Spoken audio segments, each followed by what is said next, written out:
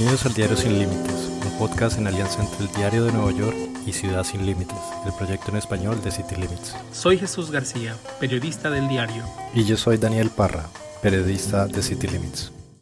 El 22 de noviembre pasado, David Estes, actual fiscal federal del Distrito Sur de Georgia, presentó los resultados de la operación Operation Blooming Onion, que se podría traducir como Operación Cebolla Floreciente, en la cual se acusó a 24 personas de haber conspirado para traficar a trabajadores mexicanos y centroamericanos y obligarlos a trabajar en condiciones brutales. Al menos 100 trabajadores inmigrantes fueron liberados en condiciones en las que al menos 2 murieron, otro fue violado repetidamente y otros fueron secuestrados y amenazados de muerte. El hecho fue calificado por los fiscales como esclavitud moderna y para conocer más detalles sobre esta investigación, invitamos hoy a Andrea Rojas, directora de Iniciativas Estratégicas en la organización Polaris, una organización no gubernamental sin ánimo de lucro que trabaja para combatir y prevenir el tráfico sexual y laboral en los Estados Unidos. Andrea, bienvenida, ¿cómo estás? Muchas gracias, Daniel. Gracias por la invitación. Quería empezar como por lo básico. ¿Qué más se sabe sobre este caso en Georgia que salió a finales de noviembre? Estos trabajadores venían con visas legales de H2A.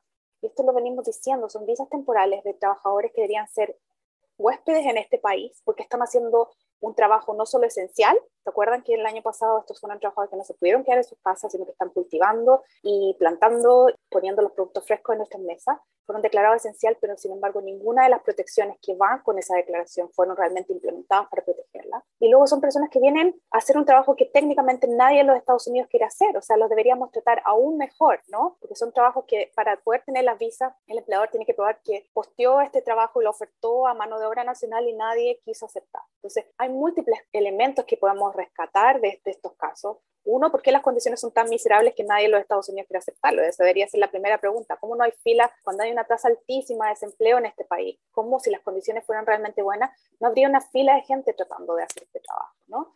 Dos, ¿por qué como país seguimos perpetuando condiciones como las de esclavitud en ciertas industrias, como por ejemplo la agricultura, que históricamente en este país fue dependiente de mano de obra esclava, que antes eran afroamericanos, descendientes de población esclava, y ahora son los nuevos esclavos latinoamericanos o personas de otros países en que no hay más posibilidades? ¿Y cómo los tratamos y cómo los dejamos fuera de ciertas protecciones que debían ser universales, ¿no? El caso en Georgia reafirma lo que desde Polaris y muchas otras organizaciones de defensa de los trabajadores y de los migrantes hemos estado diciendo por años. El sistema de visas de trabajo temporal y ciertas industrias han perpetuado sistemas que hacen posible la explotación y la trata. Y Polaris específicamente en este tema y en el tema de la agricultura ha hecho especial énfasis. Tal como tú dijiste, nosotros somos una organización sin fin de lucro que es pionera en la utilización de datos y tecnología aplicadas en la lucha para erradicar la trata de personas. Durante más de 20 años, Polaris ha respondido a víctimas y sobrevivientes de trata como operador de la Línea Nacional contra la Trata de Personas en los Estados Unidos, conectar víctimas y sobrevivientes con servicios y ayudarles a reconstruir sus vidas. Hemos escuchado también cuáles son estos sistemas que perpetúan estas violaciones y hacen posibles que en este caso reclutadores inescrupulosos o empleadores abusivos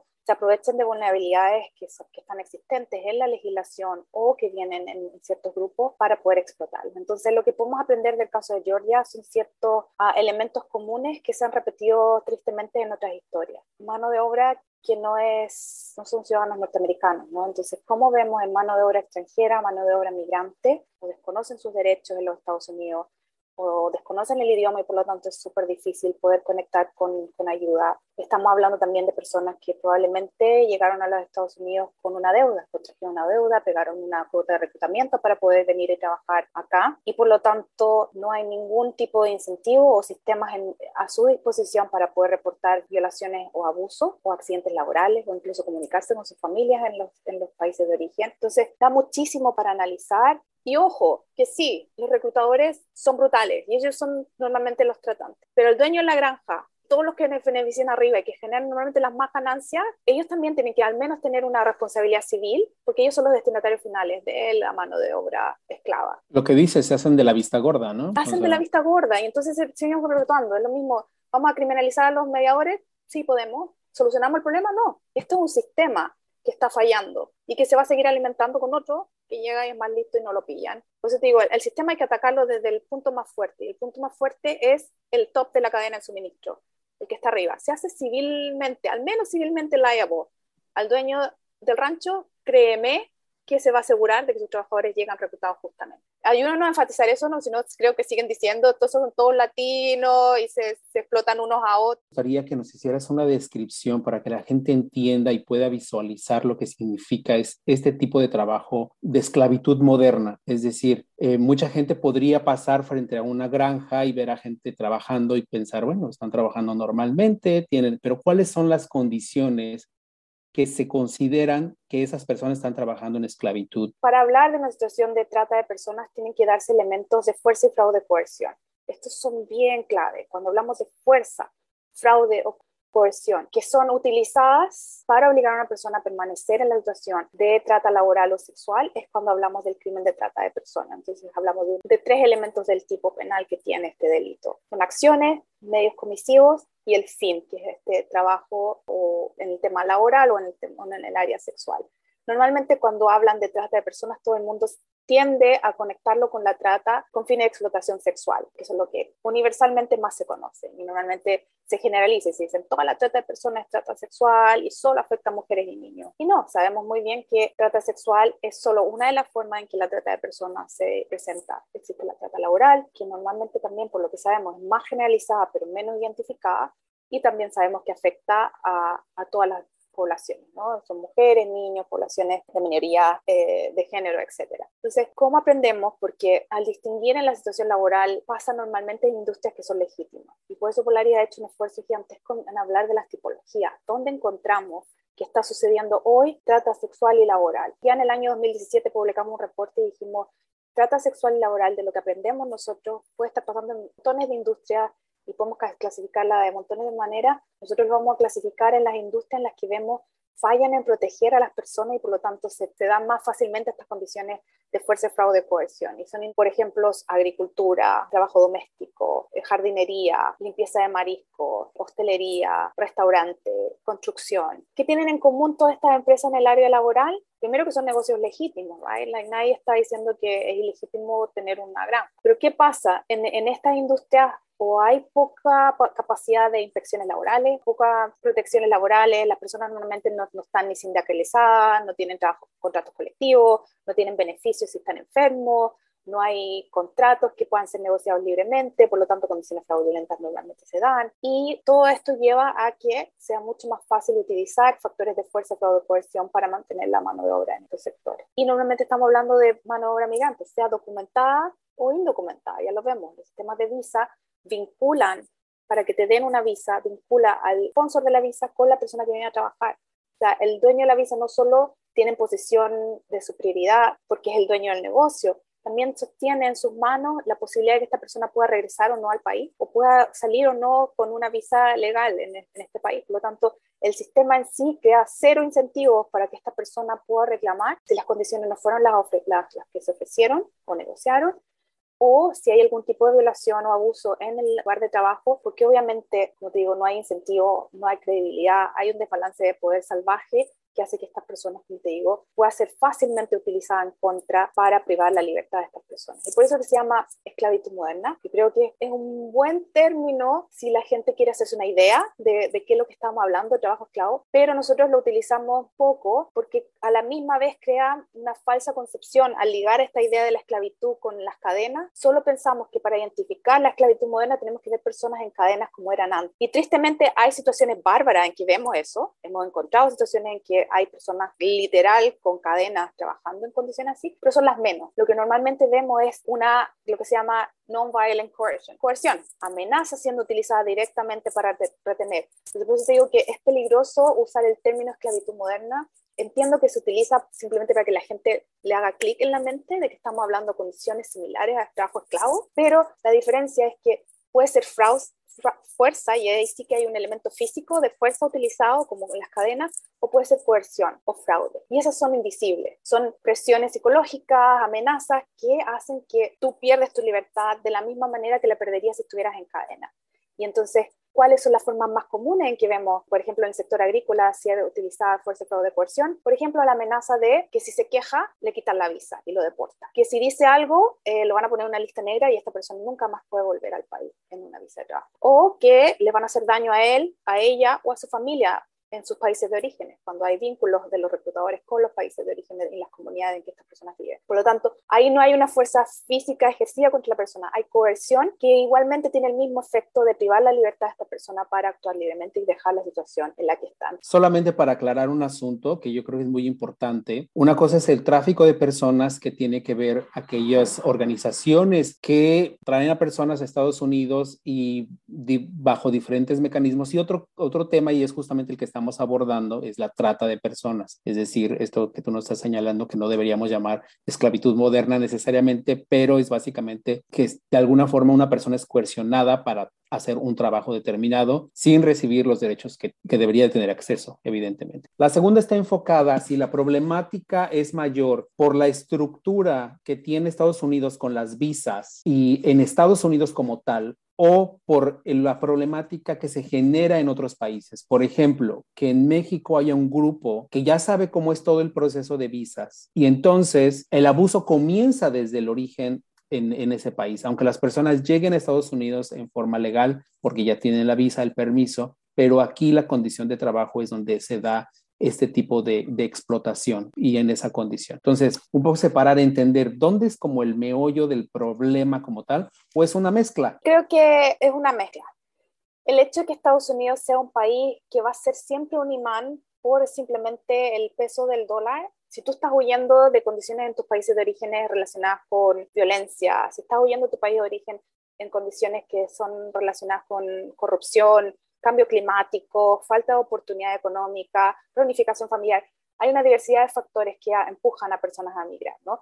Y luego tiene este país que tiene esta diferencia salarial brutal, el peso del dólar, en que siempre va a ser este imán para las personas de distintos lugares del mundo, y cómo esa vulnerabilidad del país de origen, de estas personas que necesitan migrar o que son forzadas a migrar, con el imán que significa Estados Unidos, es utilizada para beneficiarse, es de lo que estamos hablando aquí, de donde coincide la necesidad y la oferta, ¿no? Y por otro lado, claro, si Estados Unidos no hace nada por mejorar las condiciones en ciertas industrias, como por ejemplo, pretender que las visas de trabajo H2A son un win-win, como les gusta llamar, que son un beneficio para los dos, cuando realmente lo que este sistema muestra es que no, es un beneficio para aquellos que se quieren seguir aprovechando de mano de obra barata, que primero era mano de obra esclava y ahora es mano de obra migrante, en la cual no ponemos ni siquiera las mínimas condiciones de trabajo digno para que pudieran optar, por ejemplo, personas nacionales. Y luego, si realmente, después de componer condiciones dignas, personas nacionales no quieren o no pueden ejercer su trabajo, traemos personas migrantes, pero los tratamos dignamente, ¿no? Hay todas unas protecciones para estar seguros que estas personas conocen las condiciones en las cuales van a trabajar. Hay transparencia en el sistema de reclutamiento. Hay una absoluta falta de pago de cuotas para que no vengan en situación de deuda y esclavitud por deuda. Ponemos en el lugar de trabajo múltiples posibilidades de reporte, conexiones a teléfono, que haya transparencia en cómo son tratados, hay inspecciones de los lugares en que viven. Entonces sí estamos hablando de un sistema decente que cuida a estos guest workers, a estos trabajadores invitados que vienen a hacer un trabajo tan esencial, ¿no? Entonces sí estaríamos hablando de un sistema que es realmente un win-win para las dos personas. Para el empleador que no puede encontrar mano de obra y para estos trabajadores. Lo que se quiere hacer aparentar aquí es que este es un win-win cuando realmente quieren resolver con visas temporales sin atacar los problemas de origen en las comunidades de las cuales estas personas salen. Nada de eso se resuelve con una visa. Al contrario, estamos trayendo en condiciones explotativas. Es una combinación de las dos en la cual creo que hay que ser honestos y ver realmente cómo cada país tiene un rol que jugar. Países expulsores en estas condiciones y no permitir que sus nacionales sean explotados, y los Estados Unidos en realmente mejorar las condiciones de los trabajadores que van a venir a trabajar con visas de trabajo. Esta operación fue llamada una de las mayores investigaciones sobre tráfico de personas y de fraude de visas en el país, según el Departamento de Justicia. Y en este caso, 100 trabajadores inmigrantes fueron liberados en Georgia. Yo quería preguntarte cómo es el acompañamiento que ustedes hacen. Polaris ha respondido a más de 60.000 casos de trata a lo largo de estos más de 14 años que llevamos en la operación de la Línea Nacional contra la Trata de Personas. Y normalmente lo que escuchamos de víctimas y sobrevivientes es: sí, era duro lo que estaba experimentando, era una situación de trata y estaba siendo forzada, pero lo más duro viene después. cuando salen de la situación, ¿qué futuro tienen, no? O sea, aceptaron unas condiciones miserables o fueron envueltos en una condición de trata laboral, porque realmente no hay más oportunidades. Entonces, ¿qué opciones brindan y cómo trabajar con el sistema de proveedores de servicios de la mano? Esto es clave. Nosotros siempre decimos, la línea nacional es fuerte porque contamos con un sistema de organizaciones fuertes también en los lugares de destino. O sea, piensen en el hotline, en la línea nacional, como un articulador, una hebra que va vinculando todos los servicios que de otra forma estarían desvinculados, ¿no? Entonces, este hilo conductor, este network que conecta todos los servicios a lo largo del país, hace que, por ejemplo, si una organización no tiene recursos, ya no tiene capacidad de albergue en Florida, a través de la línea nacional se conecta y se envían a las personas a otro albergue en otro lugar donde encontremos esta capacidad. Depende el plan de seguridad que se elabore con cada una de las víctimas sobrevivientes. Pero normalmente, ¿qué escuchamos? Quieren de vuelta sus salarios que fueron retenidos o robados y no quieren nada más, no quieren saber ni con la justicia, ni con una queja, ni nada. O realmente quieren dinero para regresar a su país y ver a su familia de vuelta. O necesitan servicios psicológicos porque el trauma generado es salvaje. O necesitan albergue y salir ya del... Entonces, cada situación es distinta y por eso el mérito de los Hotline Advocates, porque son realmente personas que reciben un extenso training para poder identificar factores identificadores de trata, pero sobre todo trabajar en un plan de seguridad con esa víctima sobreviviente que está llamando a la línea y poder vincular los servicios especializados. E incluso cuando se trata de un mayor de edad y quiere ser vinculado con la policía, se conecta solo con law enforcement que son entrenados en el tema de trata de personas, saben cómo conducir investigaciones de una forma que se llama Trauma Informed Victim Center. Ese es el beneficio de contar con este organismo conector a lo largo del país, que es solo un número que llaman y que conecta con todo el país, así no tienen que estar recordando o saltando de un servicio a otro. La línea nacional puede ser ese mecanismo conector.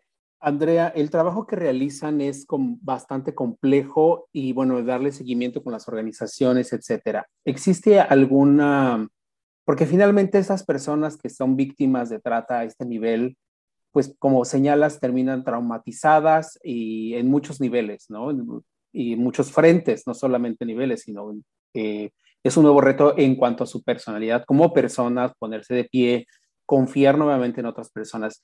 ¿Cuál es, digamos, el porcentaje de éxito de que estas personas realmente se reintegren no solo social, sino laboralmente, con éxito y defiendan sus nuevas condiciones laborales? Desde la línea nacional, nuestros compañeros que responden las líneas tienen este vacío, ¿no? El propósito de la línea es conectar a víctimas y sobrevivientes y elaborar esa respuesta de forma articulada y en base a lo que la persona que llama necesita y desea. Pero la línea no está diseñada para poder hacer ese seguimiento, a no ser que la persona voluntariamente llame después y diga, ¿qué pasa? A veces, gracias, ¿saben qué? Me conectaron y ahora me siento estable. Salvo que eso sea algo que voluntariamente se haga, los compañeros de la línea nacional no lo saben, o salvo que algún proveedor de servicio nos diga gracias a través de los puntos que ustedes nos donaron a través de hoteles o la vinculación que hicieron con las líneas aéreas que les dan a ustedes millas para volar a los sobrevivientes de un estado a otro. Salvo que haya ese feedback de vuelta, no nos llegan muchas veces y los compañeros de la línea sienten ese vacío, ¿no? Porque trabajan duro en estas conexiones y luego no saben el desarrollo que pasó después. Pero nosotros siempre decimos,